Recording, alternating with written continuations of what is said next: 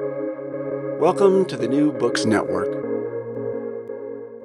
Welcome to New Books in European Politics. I'm Tim Jones, and today I'm talking to Andrew Harding about A Small Stubborn Town, Life, Death and Defiance in Ukraine, published in July by Ithaka. Anyone who watches the BBC's coverage of the war in Ukraine will recognise Andrew Harding, reporting from the front line in blue helmet and body armour.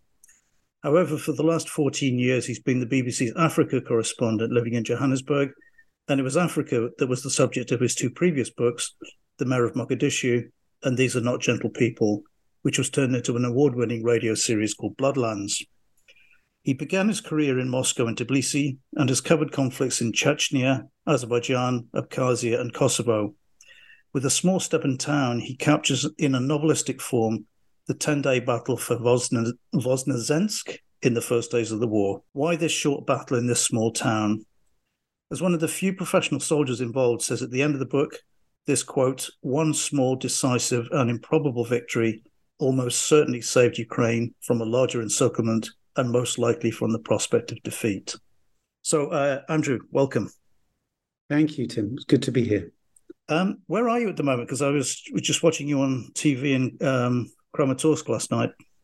So I'm in the Donbass. I'm near Kramatorsk. We've actually moved out of Kramatorsk for this trip because it was starting to get hit a lot when we were last here earlier this year. And so we've moved elsewhere. But I've been a few weeks now around Bakhmut, further south on the front lines that, the Russians the Ukrainians, are hoping to break through to get down towards the Black Sea and down in Kherson as well, where of course there was the terrible flooding after the reservoir was emptied by the sabotage of the Kakhovka Dam. Mm. So, let's set the scene for the book. Could you give a potted history of this battle and why it was that you first went to Voznesensk soon after the battle finished?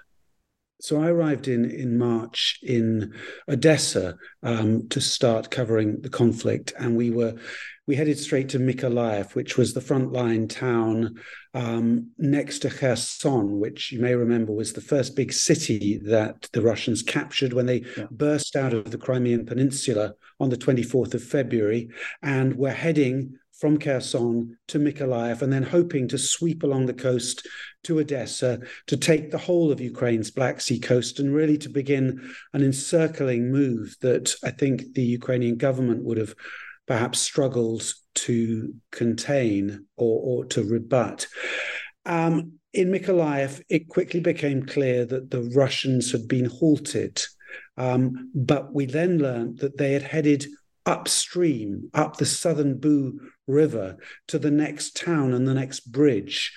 And we then heard that there had been a short battle in Voznesensk for the bridge, and that the Russians had suffered an extraordinary and unlikely defeat because it was, a very well-armed, seemingly well-planned operation with helicopter support and so on. And I read about it, about the battle, and quickly decided that we should follow up and see what we could find out about what had happened there. And as soon as we got to Voznesensk, it was clear that this was something special, that the whole town was kind of just giddy in a way with victory and stunned by their own success. And this is a small farming town that had assumed that it was going to have to fight off this Russian column on its own. And unlike other towns which had quietly stood back and allowed the Russians to pass through, this town decided to stand its ground. But it was only just on the eve of the battle that they were unexpectedly reinforced by about 300 Ukrainian infantrymen and paratroopers, which of course made all the difference in reality. Mm. Although you do, well, I don't know if you say, but you certainly imply that they were going to do something, even if those troops hadn't turned up. Exactly. I mean, they've been preparing for this since the 24th because they had a pretty good idea that as events were moving so fast, their bridge was likely to be targeted by the Russians. They're also in an area with lots of crucial nuclear power stations, one just up the hill really from them behind town. And so they were also thinking that that could be a strategic target for the Russians. And so the town council, local volunteers, local farmers and businessmen all kind of came together in a bit of I mean, it's not quite a dad's army. It was more impressive and organized than that. But still, these were just ordinary people, mostly with very little military experience, who gathered a few guns, a few grenades, and went and stood in little ditches and trenches on the outskirts of town, waiting for what they assumed was almost certain defeat. Mm. Well, the whole thing seemed to spark your imagination in the same way as the events that led to your book, These Are Not Gentle People. How quickly did you decide you wanted to turn it into a book, or did someone have to persuade you? I realized almost as soon as I walked across a field in a village on the eastern outskirts and bumped into a woman called Svetlana, who came charging out of her cottage, grabbed me by the hand and started talking super fast in this sort of wonderful, engaging style about what had happened. Essentially, her cottage had been turned by the Russians into a command post, a field hospital, and then a kind of makeshift prison. And I completely kind of was bowled over by Svetlana and realized that she was the kind of character around which one could potentially build a novel. But when I say a novel, I mean a non-fiction narrative nonfiction novel, which is what I tried to write. But there were many other people as well in town who helped me to kind of reach that conclusion quite quickly. But then came the struggle to work out what kind of book it would be, and also what sort of time span, because books normally take a good year and a half from the deal, if you like, or the start to publication. And my original publishers were worried that that might be too late, that the situation in Ukraine could have changed beyond all recognition, that there might not be interest. It was just a difficult sell. And then a new publisher came in and said, well, you know what? Actually, this isn't a book length book. It's a short book and it's a quick book. If you can do that for us, in the next few months, we'll publish it as soon as feasible. And so that's really unlocked it for me.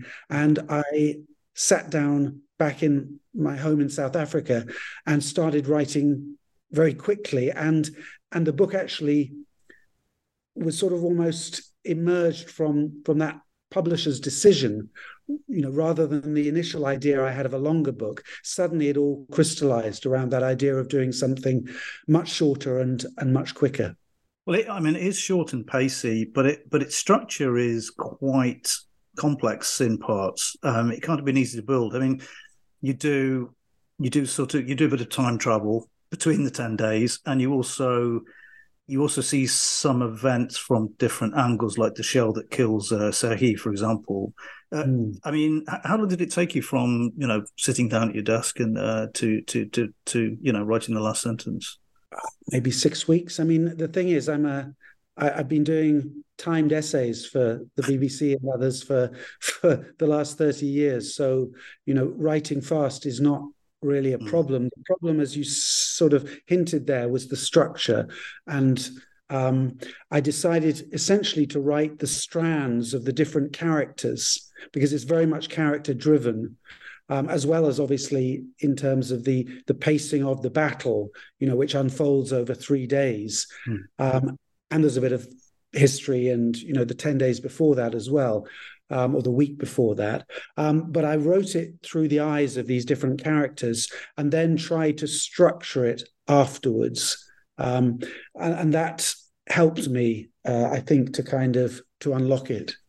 And did you start with Svetlana and sort of build out from that? And I did, yeah. I had this idea of, she's one of these characters who doesn't just tell you what happens, but recalls each conversation, what she was thinking, what everyone around her was saying. And these are invaluable when you're trying to reconstruct a kind of narrative which you want to be driven by dialogue, even if it's remembered or half remembered. And so I often tried with other characters as well, people I wanted to include in the book, to say what they recall other people saying, or what they were thinking, or what they'd said, so that it could feel vivid and still as accurate as possible, but so that it didn't feel like a journalistic retelling, but more like a novel. Yeah. And I mean, you were clearly driven at the beginning by her personality, but you pull out this theme towards the end of the book. Right at the end of the book, about her mixed origin and the decision she makes, who she's going to be. Did you have that in your head right from the start, or did that develop as you? Well, first of all, could you explain what that is to the listeners? What I'm talking about, and also, was that something that emerged in the writing or before you sat down to write? I feel like I need to give a spoiler alert at this.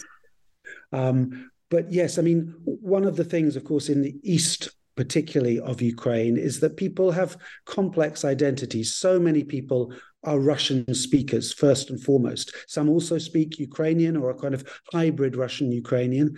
And some people have mixed emotions about Crimea, about the East, about Russia.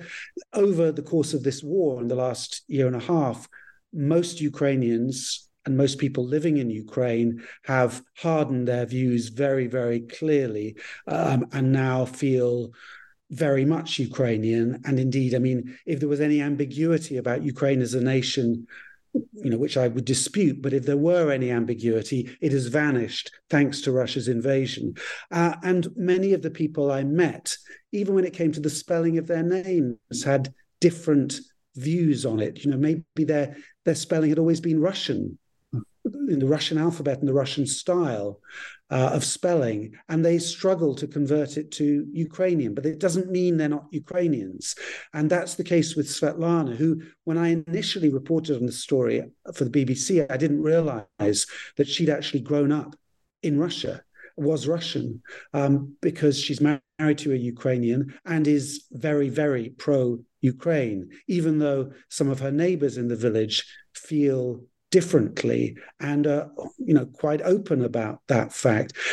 And so I wanted to kind of delay that revelation, because I thought that it would be more powerful towards the end of the book, when you've kind of come to know this woman as a Ukrainian, and then you sort of peel back the layers of complexity. I mean, there's another similar example, which is that the Russians who actually came charging out of the Crimean Peninsula on the 24th of February last year, plenty of them, by no means all, by no means a majority, but plenty of them, thousands of them, are ethnic Ukrainians who were serving in the Ukrainian army, had pledged allegiance to Ukraine.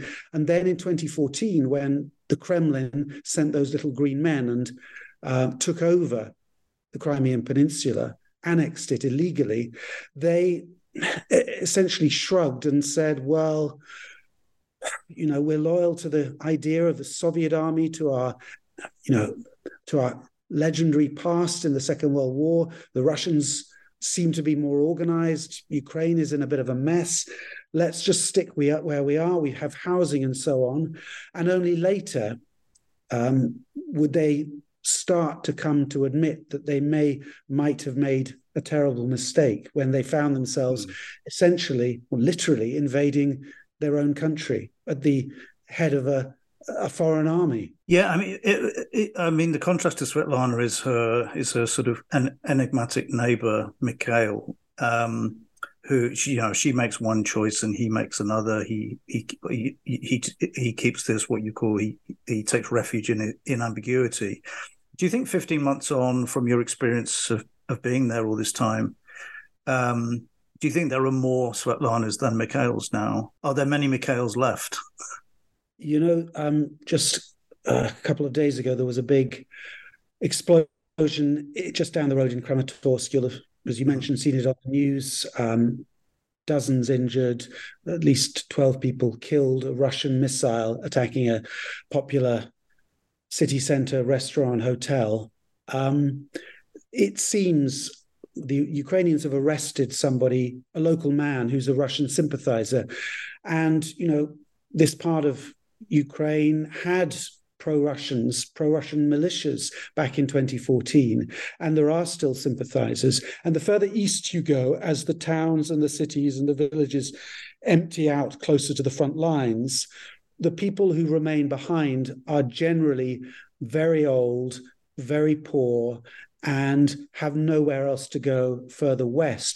And those people often, you'll find, are more pro-Russian. They'll have listened for years to Russian propaganda on their TVs and will have sometimes stayed behind in the often kind of deeply naive belief that somehow the war and the front lines will pass over them, they will survive, and they will end up in Russian territory. Now, some people, I think, have sort of realized in time that that's not how wars work, particularly not Russian wars, that they will be obliterated as the Russian front line moves forward. But some people have spent time in basements, months in basements, and then, the front lines have moved one way and moved back, and now they find themselves back inside Ukraine and obviously are having to make sort of awkward compromises about what they did or didn't do or who they supported or didn't support. Of course, the other sort of cognitive dissonance you identify is that when the Russian soldiers were initially coming through the town, they seemed to be first puzzled and sometimes furious that the Ukrainians were fighting back. Do you think that kind of attitude has completely faded among Russian soldiers? Has that sort of this assumption about Slavic solidarity has vanished now? Yeah, that's gone. I mean, the thing about wars these days is the frontline infantry, everyone has mobile phones, everyone knows what's going on. They can hear what, Yevgeny Prigozhin is saying about the war and why it was started, him admitting that it was about corruption, it was about distraction, it had nothing to do with NATO, it had nothing really to do with Ukraine. It was simply a way for corrupt elites to make more money and to profit from the war. And I don't think there are any people in any doubt anymore about this idea that Ukraine is going to welcome Russian soldiers with flowers and open arms. There's a moment in the book that I particularly remember hearing about, which was when Russian paratroopers, pretty elite forces, were trying to capture a water pumping station that was being defended by real Dad's army types from Voznesensk. And the Russians shouted across this sort of small gap of a few meters between the troops. They shouted "Svoich," which is a tricky word to translate in that way. It's basically going, "We're yours, you're ours. We're on the same side." And couldn't believe that these idiots in Ukraine didn't understand that this was a war about something else, about the propaganda that they'd swallowed, and which now I do think most of them have certainly from the radio intercepts we hear near the front lines. I think all those illusions have been shattered. Well, among the central characters of the book are the mayor, Yevgeny, and his two sidekicks, Andriy and Spartak. I interviewed recently Samuel Romani about his book on the war, and he thinks that some of the big unsung heroes of the war, especially in the southeast, have been the mayors and local officials. Is that something that you've picked up as well in your reporting? Absolutely. I mean, it is astonishing how young so many people in political office are in so many towns and cities. They're almost overwhelmingly in their 30s. It reminds me of what Mikhail Saakashvili did in Georgia when he took over and just said, people over 40 or over 50 are not going to be part of the solution here. They've grown up in the wrong mindset. We need to get the youth in. And he it hasn't worked out longer term as well as many had hoped. But in the short term, he transformed Ukraine, Georgia, and it's the same thing that I think Putin and so many Russian apologists failed to notice in Ukraine, which is that since 2014 in particular, this is a country that has transformed itself. It is very different to the kind of corrupt, grey, sort of former Soviet basket case that people remember from the late 90s, the early 2000s, this kind of struggling country that really hadn't found itself yet. Since 2014, certainly from what I've seen, over the last year and a half, this is a young country. Everyone you talk to says, "Oh, I'm in IT." Everyone's just buzzing with energy, with determination, and with this real national spirit that has been, I think, super hyper driven by the conflict now. Well, you begin the book with, the very opening scene is Svetlana being defiant or even cussed with one of the Russian soldiers, and you end with this image of this Miami beach that's been developed on the river, and you end with the sentence, "This is what defiance feels like." Was that a framing technique between the contrast of the two acts of defiance? Wouldn't that have been clever? I don't think I consciously did that, but I certainly had throughout the book this idea that I wanted this fundamentally to be an upbeat story, because I knew that it was coming out at a time when the war for sure would not have been resolved one way or another. And I didn't want to write. One of the reasons this story attracted me and the timing of telling it attracted me was that it is a very positive tale of Russian defeat and Ukrainian defiance. It's not a bloodbath. It's not Bucha or Irpin. Those stories, of course, demand telling, will be told, must be told. But I didn't want to kind of offer a perspective on a conflict halfway through that just felt depressing and that would not inspire people. I wanted to write something that did speak to what I think so many of us who are covering this conflict in particular find inspiring, and that is this extraordinary sense of a country fighting for its survival. And although, of course, as I describe in the book, there are people who run away, there are people who are cowards, or there are people who are just naturally, ordinarily reluctant to risk their lives. But, and I meet these people every day now, where I am now, going out to the front lines. I'm off again tomorrow. And you meet young people, garage mechanics, housewives, people who are now wearing camouflage and who are risking their lives in hellish conditions on the front lines. Have you run into any of the same people? I'm thinking particularly of Ghost, who had actually fought in Bakhmut before. Have you run into any of the people from Voznesensk in other areas? I've met some of them, and I've spoken to some of them by phone more often in Mykolaiv and around the Donbass.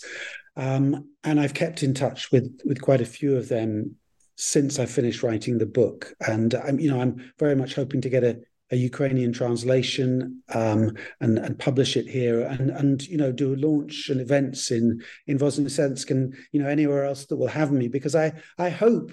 Clearly there are going to be issues whenever, I'm not a Ukrainian specialist. I spent 10 years in Russia in the 90s. I visited Ukraine a lot, but this is a country that, as I say, has changed a lot. And I don't pretend to know everything, but I've had this access and this experience of the last year and a half. I speak Russian, so I have, some rapport with people, particularly in the East on a linguistic basis. And I hope that it captures something of what they've gone through in a way that they'll recognize and I hope appreciate. Yeah. I know reporters don't like to make these sort of big calls, but you are on the ground there. What is your sense on how this thing is going to end? I met a very tired medic a year after I'd first met him, actually. And I met him a couple of days ago. And he said, I don't think we can win this militarily completely. I think this will end up with a political decision. And it was really a political deal. And it was shocking, surprising to hear that from somebody on the front lines, because you only tend to get that in whispers from people, friends, and so on, who are just a bit worn down by what's happened, by the suffering, the losses, and so on. At the moment, the counteroffensive is on. It's going slowly. It's going more slowly than people had hoped, more slowly than some people had expected. But I am very wary of making gloomy predictions, because I still think the Russian army is clearly demoralized. It's clearly in a mess. Even though there are a lot of big minefields and a lot of defenses, I still think there is a reasonable chance that Ukraine, which is still holding back most of its reinforcements, most of its big weapons, most of its reserves, I still think they have time and opportunity to make strategic breakthroughs. I don't know if that will happen, and I know they need to do it, in the next few months. But that's still a big window to make a difference. And I also think, and much greater experts than I have pointed this out, which is that Russia, as we've seen in the past week, is more fragile than perhaps we know. The military has been victim of sustained corruption. The political elites are feuding. It may well be that events in Russia, another mutiny, something else, could provoke unexpected events and provoke some sort of collapse that the Ukrainians could exploit. I don't know that they're banking on that over here. I think they have their own plans, but they're pretty good at keeping those plans hidden at the moment. From your experience on the Eastern Front, I mean, is occupied Donbass worth winning back now? I mean, is it a wasteland? A lot of towns and cities are in ruins, and they will require the kind of rebuilding that that we remember from the Second World War, but also from Russian wars. This is how the Russians fight, and this is what they're leaving behind. A place like Bakhmut, 70,000 people once lived there. It is uninhabitable now. It will have to be leveled and rebuilt. But I think there's so much goodwill towards Ukraine at the moment. And if they can somehow pull off either a full victory or a partial victory and keep their eyes on the prize, which of course is EU membership, NATO membership, or something close to NATO membership, which locks them into a proper security arrangement, then I think there's every chance that that Ukraine will, like Japan and Germany, end up being a sort of extraordinary, forceful superpower economically, certainly, in the years ahead. But that depends on something significant happening in Russian politics too. As usual, because this is a podcast about books, I've asked my guest to choose a couple to recommend. Andrew, what have you chosen? As a non-fiction book, there are so many colleagues and journalists who I know are working on theirs. Yaroslav Trofimov from the Wall Street Journal's got one coming out, which I'm sure will be brilliant. Many other colleagues too. There's so much to be written about this conflict. But Invasion by my friend and namesake Luke Harding has already come out. It's a great first draft of the conflict and of history. As for something fictional, I have to recommend Andrei Kirkov's wonderful Grey Bees. He's, I think, the best known of Ukraine's current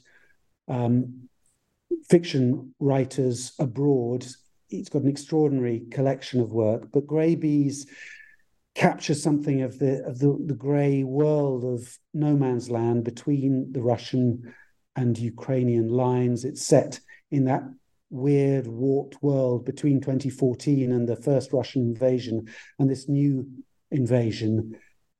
It's beautifully translated into English. It features not just the Donbass, but also Crimea. Right. Well, thank you for those. And thank you for doing the interview, despite some of the communications issues, which is understandable. and please look after yourself. So, Andrew, thanks again for coming on. Thank you very much, Tim. It's been a real pleasure.